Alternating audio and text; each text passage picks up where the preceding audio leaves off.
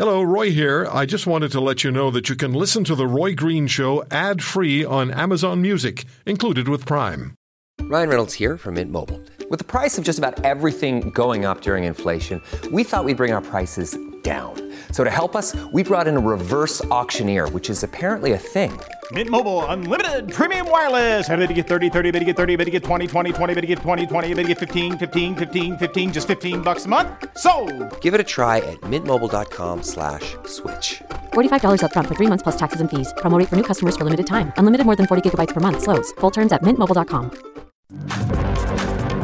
Tim Hortons, in their statement after they withdrew their sponsorship for Hockey Canada, we've communicated to Hockey Canada on many occasions that the organization needs to take strong and definitive action before it can regain the faith and trust of Canadians. We're deeply disappointed in the lack of progress that Hockey Canada has made to date. Scotiabank. From Hockey Canada, we expect a tangible commitment to transparency with Canadians, strong leadership, accountability with our stakeholders and the hockey community, and improved safety both on and off the ice. Ultimately, our position hasn't wavered. The time for change is long overdue. Tell us. We're deeply disheartened by the lack of action and commitment from Hockey Canada to drive the necessary cultural change. It's not cynical, no matter what Ms. Skinner may think. It isn't.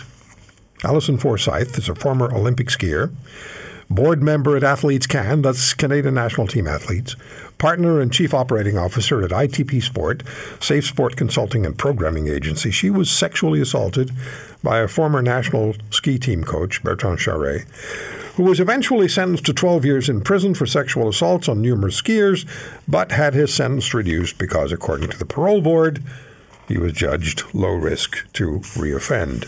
How they established that is a mystery only the parole board. Well, you know what we've talked about on that. Alison, thank you for coming on. How are you?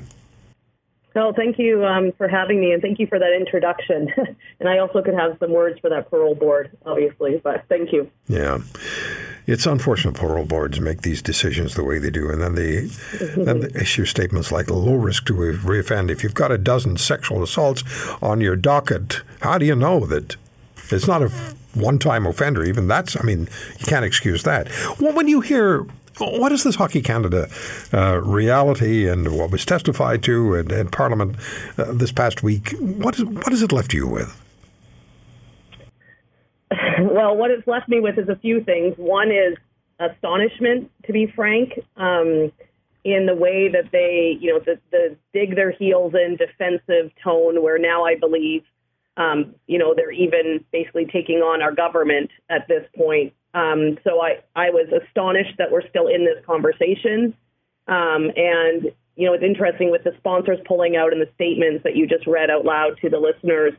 What I believe is swift and definitive action is code for, I think everyone would agree at this point that the leadership needs to shift.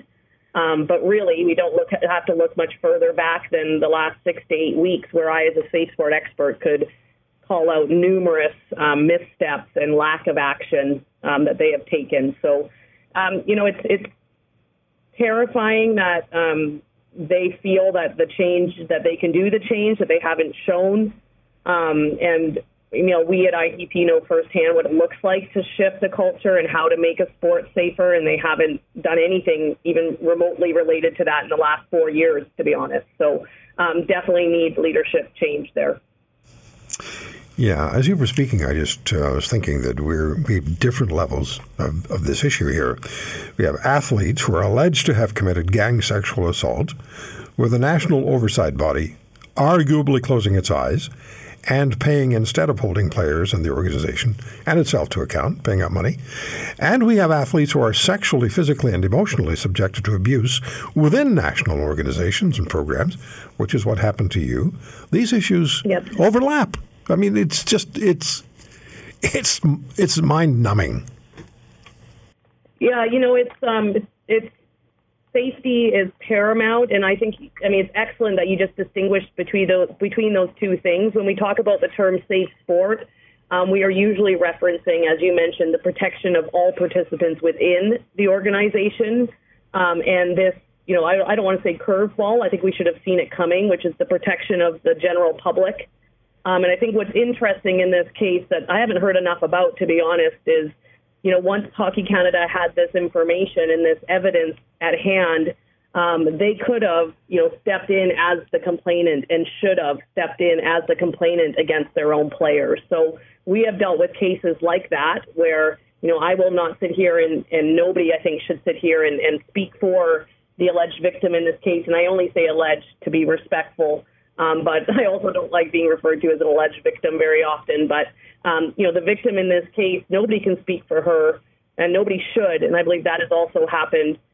But what we need to remember is that they had a duty to actually prosecute even without her involvement, in my understanding. So, there's many missteps that they've taken, whether, an overt cover-up is, I think, what we're dealing with here. That's exactly what happened to me. So, above all else, it's hard to trigger me, Roy. I work in this space now. I talk to hundreds of athletes who have been victimized.